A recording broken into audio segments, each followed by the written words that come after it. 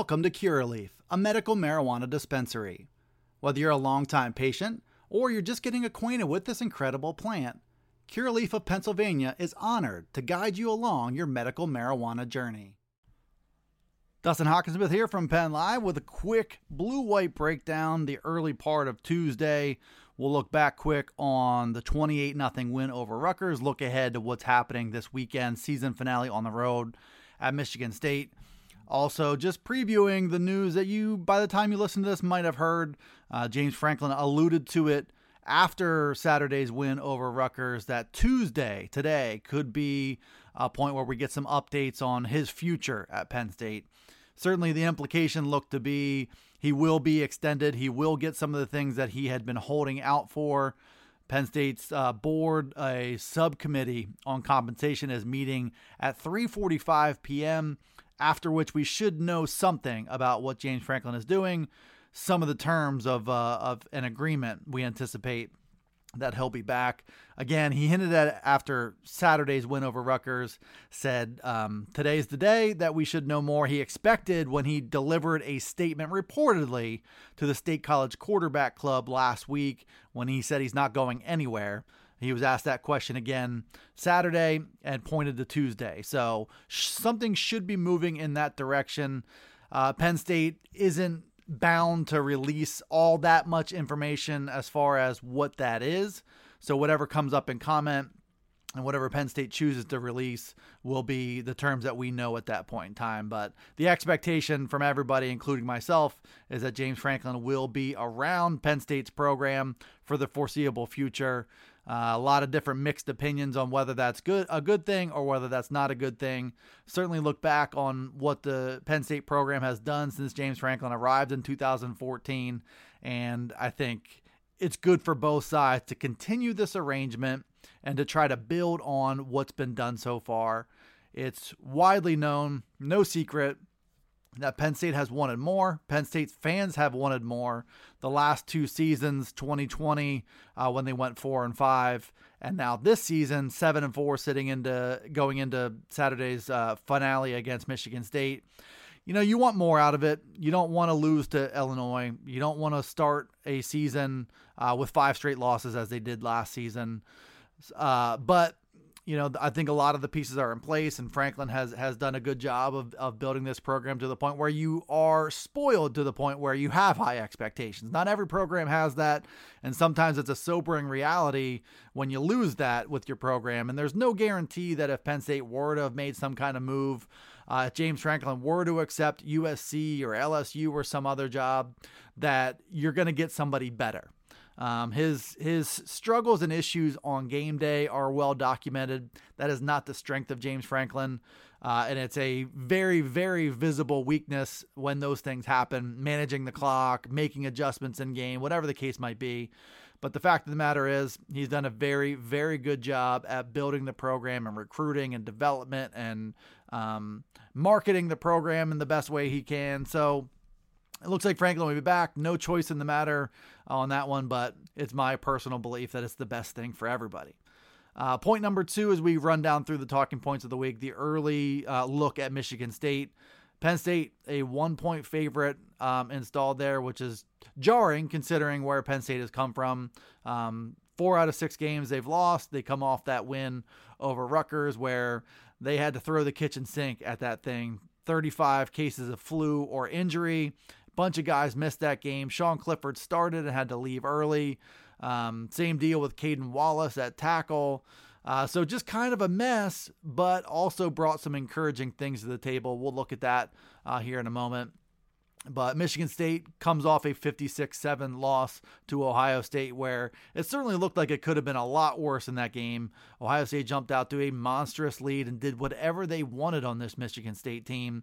And I don't think it's a team that's built to make a big comeback. So whatever you want to take away from that could apply to Penn State. Starting fast might be the thing. Doing that on the road in East Lansing will be the challenge.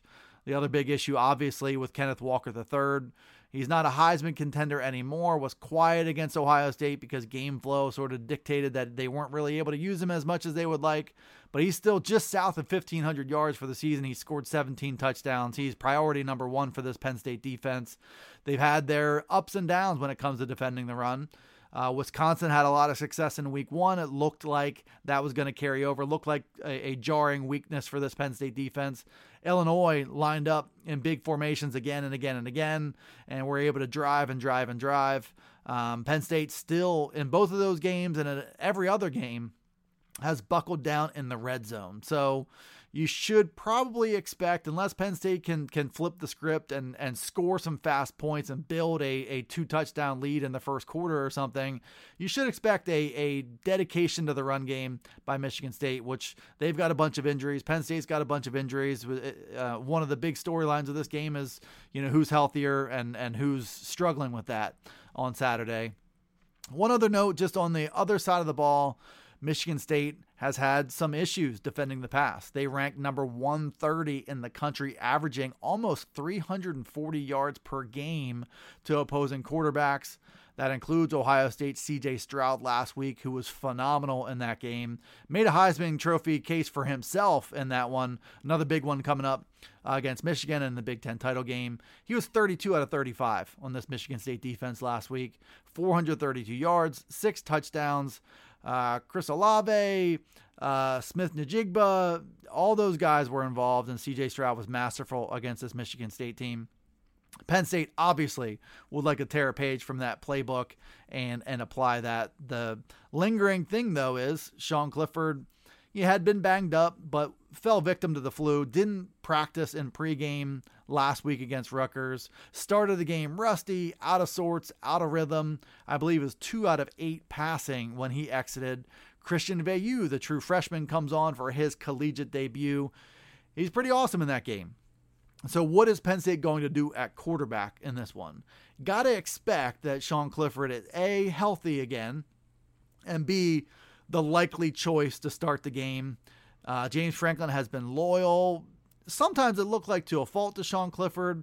I would expect the same loyalty coming out of that Rutgers game when Christian Veilleux played so well. The only question would be, do they think about the future?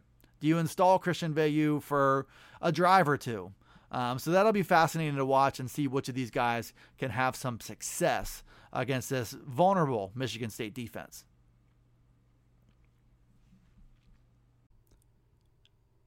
Welcome to Curaleaf, a medical marijuana dispensary. Whether you're a longtime patient or you're just getting acquainted with this incredible plant, Curaleaf of Pennsylvania is honored to guide you along your medical marijuana journey. Have questions? Visit us at curaleaf.com or stop in to see us at any of our 12 locations. Let's talk medical marijuana and let our confidence become yours. Point number 3 here, looking at Penn State and in its final game week, regular season game week of the 2021 season. Just a quick look back at Rutgers. What happened in that game? Mentioned Christian Veilleux. 15 out of 24 for 235 yards, 3 touchdowns, no interceptions. And this one, such a strong performance in relief. Looked ready for it.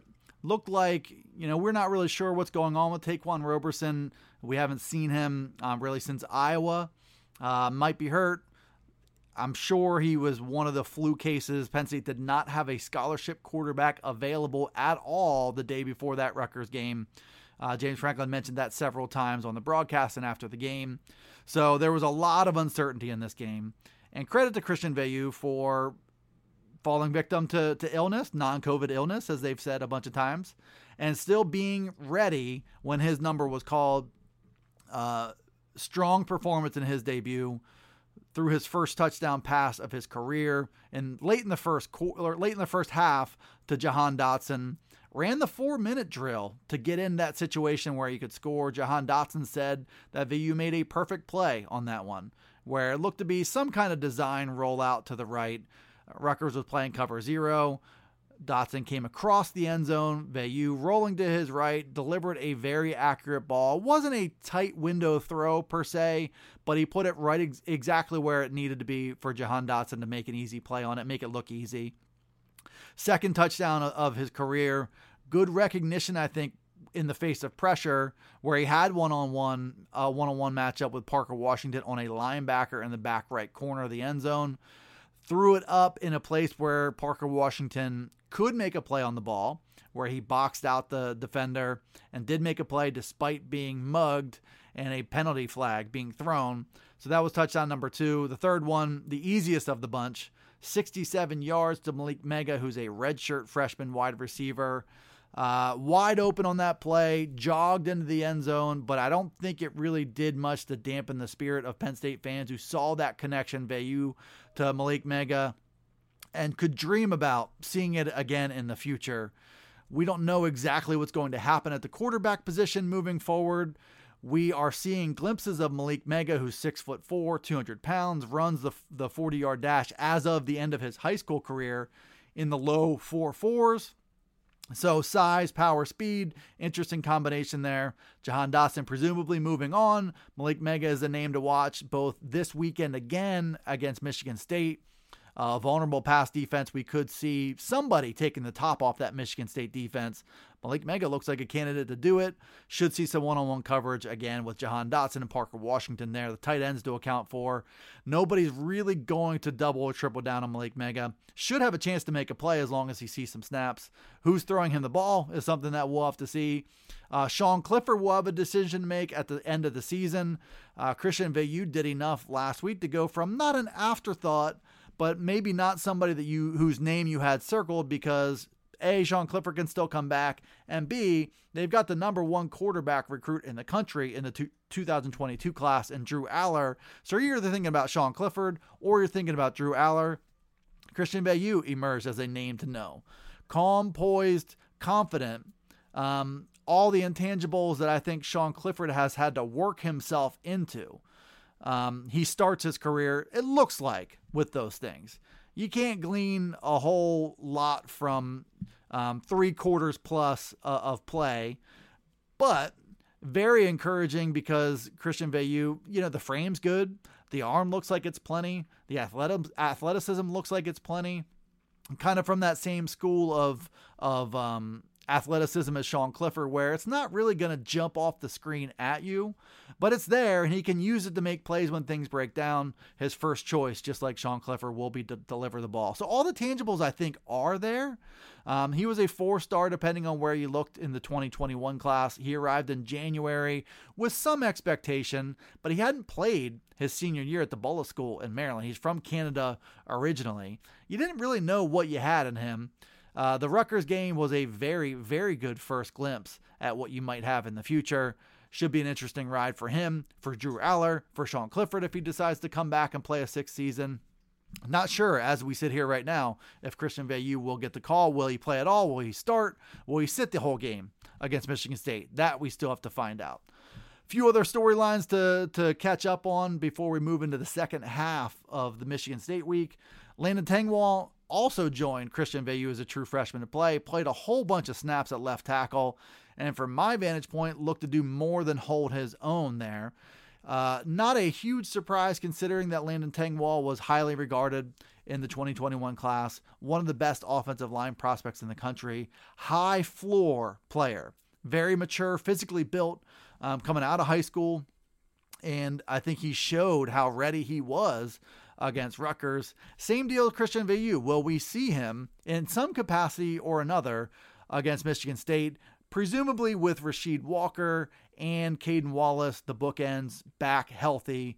Do they make a concerted effort to get him involved? I'm guessing yes on that one. He's done enough to get a longer look, a longer audition, if anything, to see exactly what you've got in 2022 against a better team, against a better defensive front with Michigan State.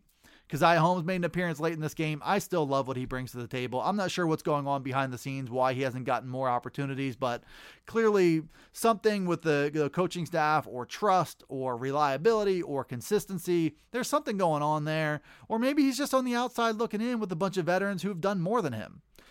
John Lovett arrived from Baylor. Noah Cain, obviously what he's meant to the program in his time here. And Kevon Lee had earned the position ahead of him on the depth chart last season, did a lot with it, and then he came back and preserved that spot there. So, and then Devin Ford's the other one. So maybe Keziah Holmes was just squeezed out of there. Looks like maybe when things get back to normal, you're back to a competitive game. He's probably going to be back into that number 5 role, but I would make the case, just like with the offensive line, what do you have to lose by trying to give him 6 or 7 touches on Saturday?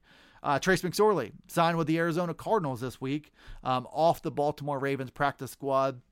It's been a tough go trying to get into that Ravens fold, and that's no slight on anybody here. No slight on Trace McSorley.